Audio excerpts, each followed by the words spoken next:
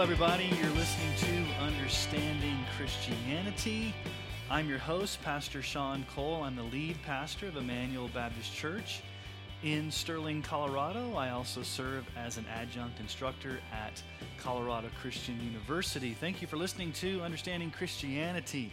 We are going to finish up 1 Timothy that we've been going through this summer, and we're going to look at the final chapter, chapter 6, as we bring this study to a close. It's been a good opportunity to dive into the scriptures to find out what a healthy church is supposed to be, how God has ordered the church, how leaders are to function in the church, how the church is to operate. It is a great book of instruction just on how we are to behave ourselves, how we're to conduct ourselves in the household of God. And so we're just going to dive right in to chapter 6. So either open your Bible, turn on your Bible, swipe to your Bible, however you're getting to your Bible. We're going to dive right into 1 Timothy chapter 6, starting in verse 3. Teach and urge these things. If anyone teaches a different doctrine and does not agree with the sound words of our Lord Jesus Christ and the teaching that accords with godliness, he's puffed up with conceit and understands nothing. He has an unhealthy craving for controversy and for quarrels about words, which produce envy, dissension, slander, evil suspicions, and constant friction among God's people who are depraved in mind and deprived of the truth, imagining that godliness is a means of gain. But godliness with contentment is great gain. For we brought nothing into the world, and we cannot take anything out of the world. But if we have food and clothing, with these we will be content. But those who desire to be rich fall into temptation, into a snare, into many senseless and harmful desires that plunge people into ruin and destruction. For the love of money is the root of all kinds of evil. It is through this craving that some have wandered away from the faith and pierced themselves with many pangs. Let's just stop right there. Paul again is going to mention these false teachers. This has been the issue from the very beginning. If you go back to chapter 1 and you go back and look at verse 3, how does Paul start the entire letter to Timothy? He says, as I urged you when I was going to Macedonia, remain at Ephesus so that you may charge certain persons not to teach any different doctrine. There were these false teachers in the church in Ephesus that were promoting heresy, and Paul's been addressing this all along to the young pastor Timothy that he needs to deal with these false teachers. And so Paul brings it around again here in chapter 6 where he talks about if anyone teaches a different doctrine, these false teachers. And he basically gives three descriptions of these people. First of all, they're puffed up with conceit. They're conceited. They think highly of themselves. They're always self-centered and conceited. Number two, they understand nothing. Now, obviously, it doesn't mean they don't understand anything about life or they're not educated. What Paul's saying is they have no real spiritual understanding. They don't truly understand the things of the Lord. And number three, they have an unhealthy craving for controversies and for divisions. And it's interesting wording there that Paul uses. It's a craving. It's unhealthy. The bottom line is that these people were depraved in mind and deprived of the truth. And they were using their position of power and influence for greedy gain, for material wealth. They were preying upon the people at the church in Ephesus, trying to get ahead, trying to win their favor, trying to promote themselves to get rich, all through this false teaching. And it was a very me-centered, self-centered, false teaching. And in verse 6, Paul mentions godliness. He says in verse 6, godliness with contentment is great gain. Contentment. Paul mentions contentment also in Philippians chapter 4, verses 11 through 13. Not that I'm speaking of being in need, for I have learned in whatever situation I am to be content. I know how to be brought low, and I know how to abound. In any and every circumstance, I've learned the secret of facing plenty and hunger, abundance and need. I can do all things through him who strengthens me. So Paul has learned to be content, and he tells Timothy here in verse 6, godliness with contentment is great gain. It's interesting how he combines those two together. Being holy, striving after godliness, and being content in whatever situation God has ordained for you to be in, Paul says that is great gain. Not false teaching, not promoting yourselves, not having a craving for disunity and for greedy gain. That's not gain, but godliness with contentment. He says there in verse 7, for we brought nothing into the world. It's sheer folly to be greedy and materialistic. For when we leave the world, we're going to leave the world the way we came into the world. You can't take it with you. I mean, Job said in Job 1:21, naked I came from my mother's womb, and naked shall I return. The Lord gave, and the Lord has taken away. Blessed be the name of the Lord. And then Paul also says, verse 8, if we have food and clothing, with these we will be content. This reminds us of what Jesus taught in the Sermon on the Mount, that God does provide for our basic needs in life. Jesus said in Matthew 6, therefore I tell you, do not be anxious about your life, what you will eat or what you will drink, nor about your body, what you will put on. Is not life more than food, and the body more than clothing? Look at the birds of the air. They neither sow nor reap nor gather into barns, and yet your heavenly Father feeds them. Are you not of more value than they? And which of you, by being anxious, can add a single hour to his span of life? And why are you anxious about clothing? Consider the lilies of the field, how they grow. They neither toil nor spin, and I tell you, even Solomon in all his glory was not arrayed like one of these. But if God so clothes the grass of the field, which today is alive and tomorrow is thrown into the oven, will he not much more clothe you, O you of little faith? Therefore, do not be anxious, saying, what shall we eat, or what shall we drink, or what shall we wear? For the Gentiles seek after these things, and your heavenly Father knows what you need, and that you need them all. But seek first the kingdom of God and his righteousness, and all these things will be added to you. Therefore, do not be anxious about tomorrow, for tomorrow will be anxious for itself. Sufficient for the day is its own trouble. So Paul is contrasting the life of especially a pastor here talking to Timothy, but all of us, that what really counts, what's really gain, what really our heart should be set on is godliness, contentment, trusting in the Lord to provide for our basic needs, understanding that God is sovereign over our situations, and learn to be content in whatever situation God has placed us in, over against these false teachers that are trying to get greedy, trying to get rich, an unhealthy craving for controversies. They're puffed up with conceit. They have no spiritual knowledge. Again, they're destroying the church with this false teaching and these attitudes. And so Paul's going to address the issue here in verses 9 through 10 of this craving or this desire to become rich. And let's just face it, that is a desire, that is a temptation that all of us face.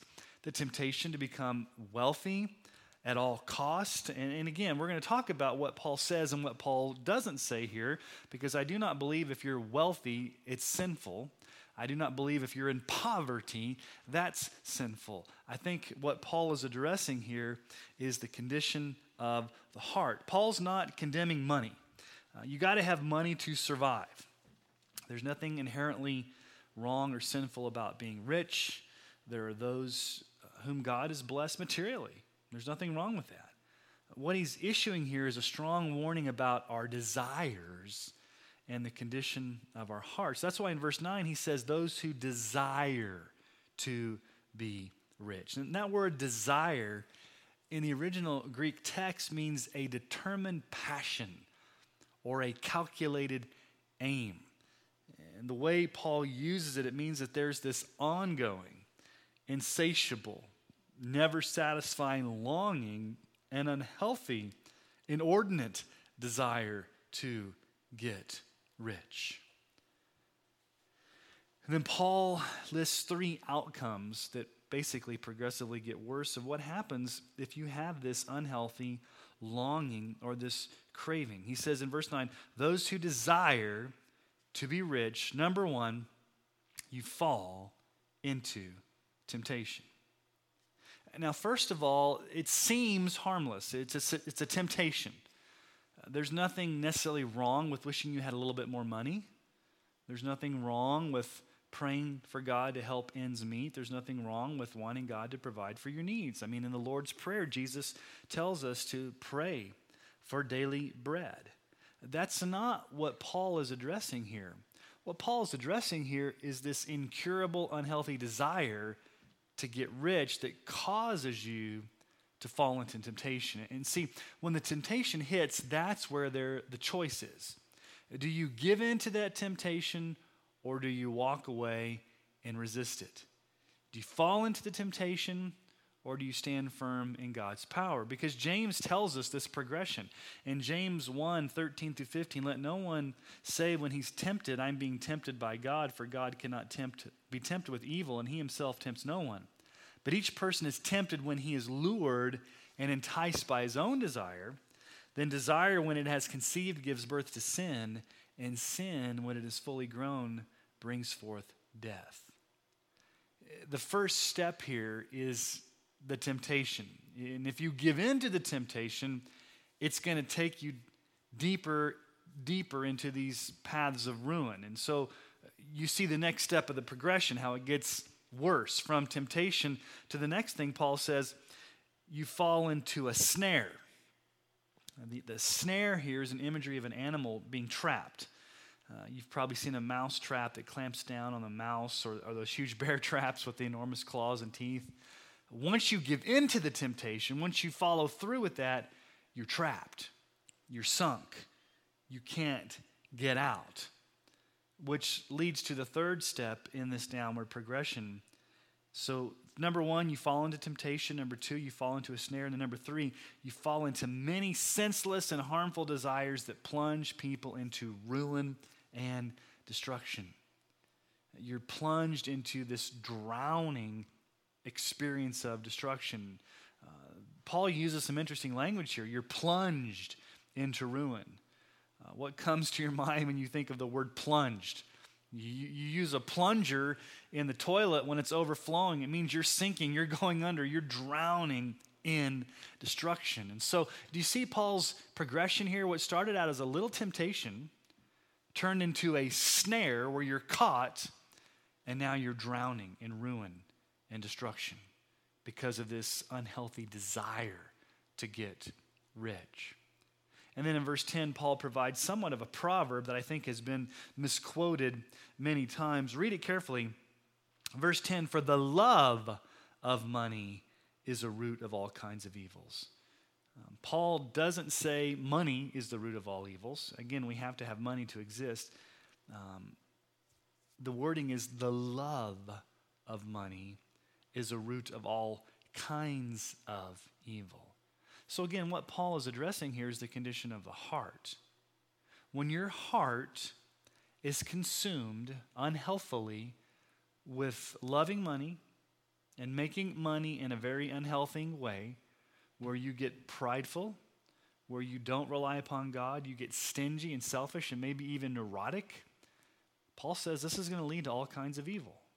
It's going to trap you. It's going to be a snare. It's going to drown you. And then Paul even warns that this love of money has caused many to wander from the faith. He says it is through this craving that some have wandered from the faith and pierced themselves with many pangs. The way you handle money, if you get drowned in it, if it consumes you in unhealthy ways, it can affect your walk with God. This craving, this lustful desire to get rich, this can possibly cause you to wander or stray from the faith. And what's the result? You are pierced with many pangs.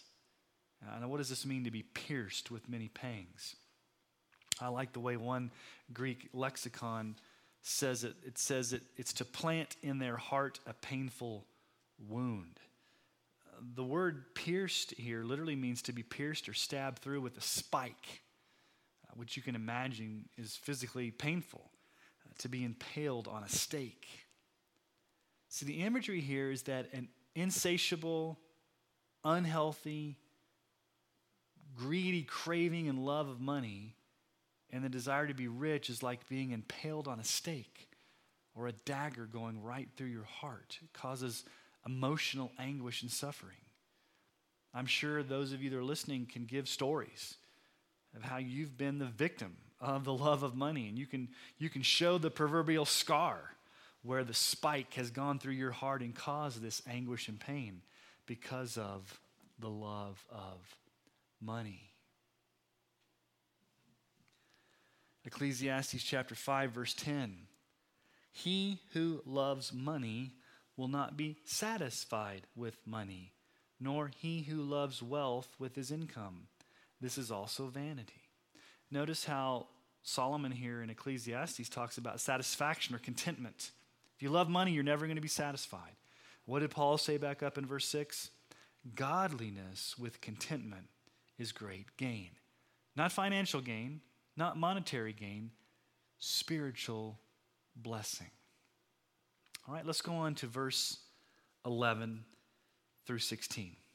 But as for you, okay, now Paul's talking to Timothy now, the man of God. But as for you, O man of God, flee these things. Pursue righteousness, godliness, faith, love, steadfastness, gentleness. Fight the good fight of the faith. Take hold of the eternal life to which you were called and about which you made the good confession in the presence of many witnesses. I charge you in the presence of God, who gives life to all things, and of Christ Jesus, who in his testimony before Pontius Pilate made the good confession, to keep the commandment unstained and free from reproach until the appearing of our Lord Jesus Christ, which he will display at the proper time. He who is the blessed and only sovereign, the King of kings and Lord of lords, who alone has immortality, who dwells in unapproachable light, whom no one has ever seen or can see, to him be honor and eternal dominion. Amen. Paul turns to Timothy specifically and calls him the man of God, which is basically a language referring to Timothy as the young pastor. You, Timothy, you man of God, you young pastor, you flee from all this. Don't have anything to do with this materialism, this greed, this false doctrine, this craving for division, this desire to get rich. There is a huge temptation for pastors to want to get rich. That's a huge temptation. And you see a lot of these televangelists and people that are asking you to give millions of dollars to them so they can go buy their latest and greatest jet. And there's an overemphasis on a craving for material things. So there's a negative action here. Flee, run from, get as far away from these things as possible, the negative things, the sinful. But then there's a positive, flee from the sin, but pursue or run toward these godly virtues. Run towards, pursue, chase after righteousness. And this is the upright conduct where we are to live above reproach. In 2 Timothy 2:2, Paul uses the same language. He says, so flee youthful passions and pursue righteousness, faith, love, and peace, along with those who call on the Lord from a pure heart. So not only pursue righteousness, but godliness, that obedient relationship before God where you are acting like God.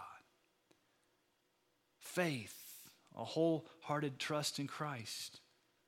Love, one of the chief of the Christian virtues, 1 Thessalonians 5:8, but since we belong to the day, let us be sober, having put on the breastplate of faith and love, and for a helmet, the hope of salvation. Steadfastness, that's that endurance to face the pressures of being a young pastor that Timothy was. And then gentleness, and not being bitter or harsh in the church or just in general, that he has a gentle spirit. In 2 Timothy, Paul says in 2 Timothy 2:24 and 25, and the Lord's servant must not be quarrelsome, but kind to everyone, able to teach, patiently enduring, correcting his opponents with gentleness, God may perhaps grant them repentance leading to a knowledge of the truth. So Timothy is to run from or flee the false doctrine, the materialism, the greed, the disunity, and pursue these godly virtues. And then in verse 12, Paul says, fight the good fight of the faith. Athletic imagery of boxing or running or wrestling. Timothy probably made his confession of faith at his baptism, and he's continued to stay strong in that, proclaiming the gospel in the midst of hostility and oppression, whatever would come to him as he pastors the church in Ephesus. Paul says, take hold of the eternal life to which you were called, of which you made the good confession in the presence of many witnesses. Again, that confession in front of many witnesses was probably his baptism. It could have been when the elders laid hands upon him and set him apart for public ministry. And then in verse 13, he's charged to keep that good confession the way Jesus did before Pontius Pilate. In verse 14, to keep himself unstained and free from reproach until Jesus comes back. So basically what Paul's saying is until Christ returns, Timothy as the young pastor is to have both sound doctrine and purity of life as he perseveres in the faith. And that's the most important thing. If I could say anything to pastors that are listening to this, maybe you're a seminary student, maybe you're a young pastor, a church planner, maybe you're a leader. Those are the two most important things that we are to do.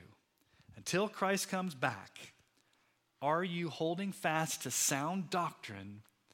And number two, are you living a life of purity? And are you remaining steadfast in those? That's difficult.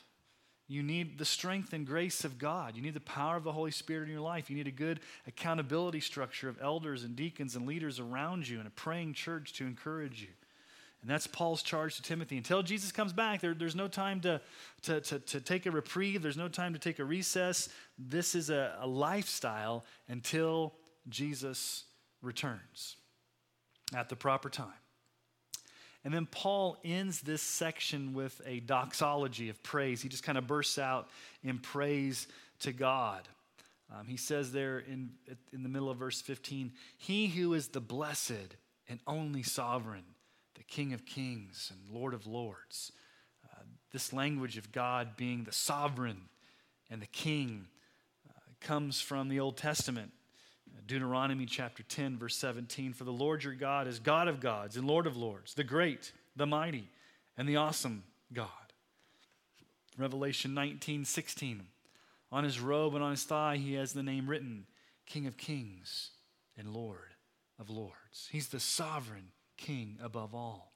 Verse 16, who alone has immortality, who dwells in unapproachable light, whom no one has seen or can see. God lives in unapproachable light. This reminds us of the imagery in the book of Exodus at Mount Sinai.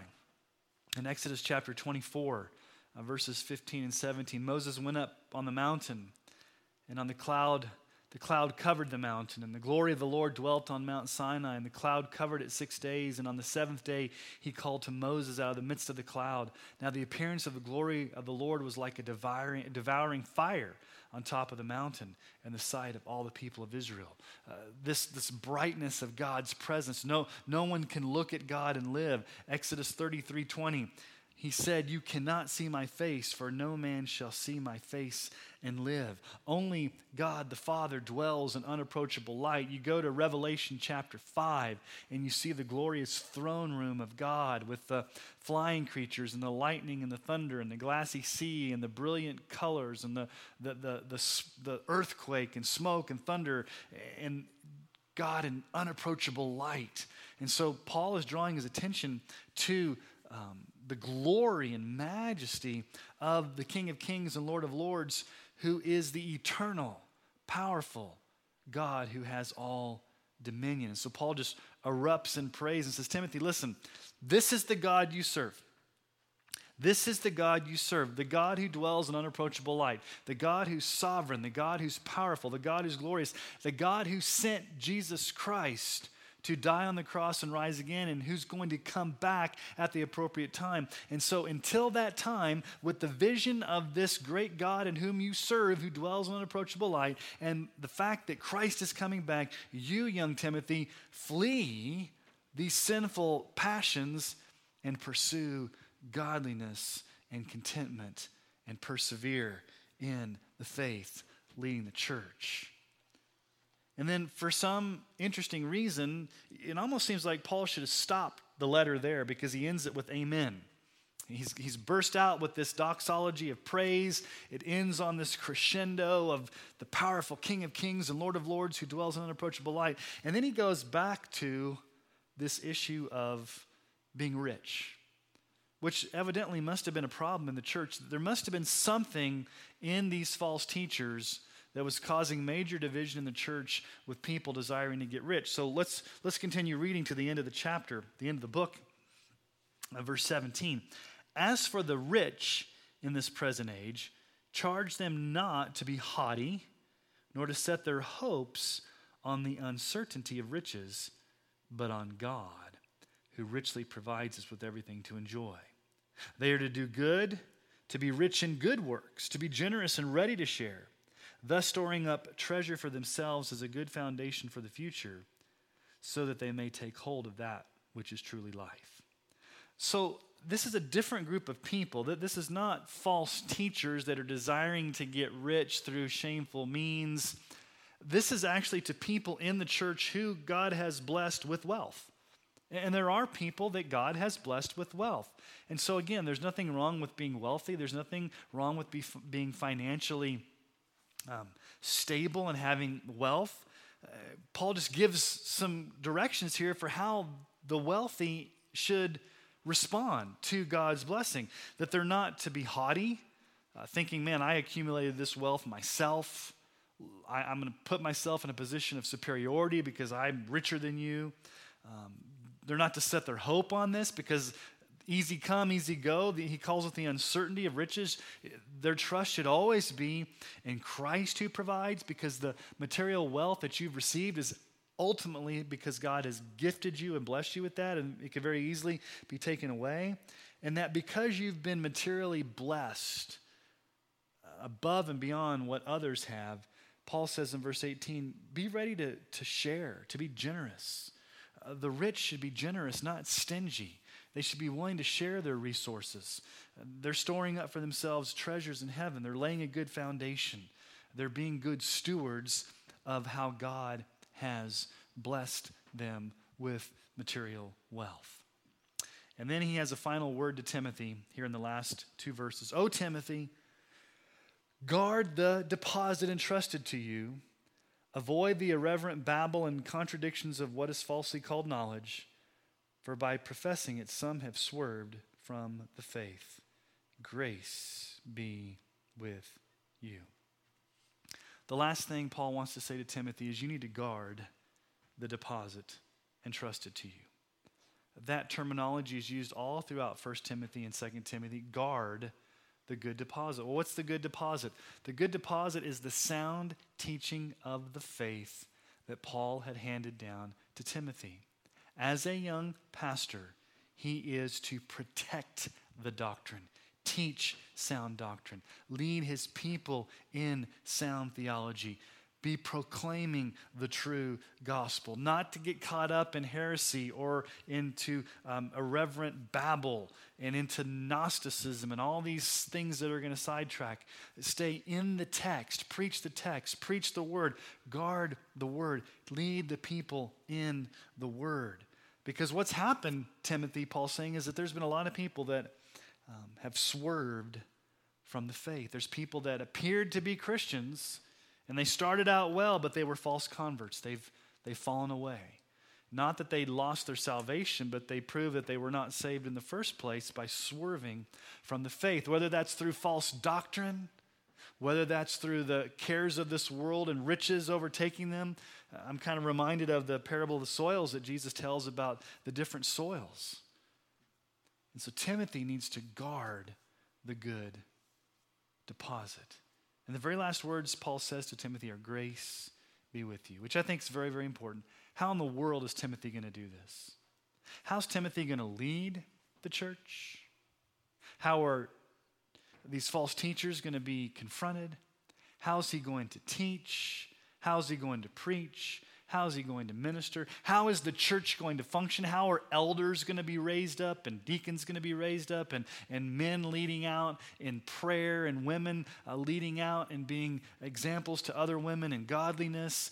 And how are all these things, training yourselves for godliness, all the themes that are in the book of 1 Timothy, how are all these things going to happen? Is it through sheer willpower? Is it through welling up inside of ourselves some type of motivational self-esteem to just do better or try harder? No, it all comes back to grace. The only way Timothy can pastor is by God's grace. The only way the church can function properly is by grace. The only way elders and deacons can lead is by God's grace. The only way you as a Christian can function the way God has called you to function in the life of the church, in the life of your family, as a fruitful disciple of Jesus is by God's grace. And so we need grace to be with us all the time. Not only were we saved by God's amazing grace, but we are sustained by God's amazing grace.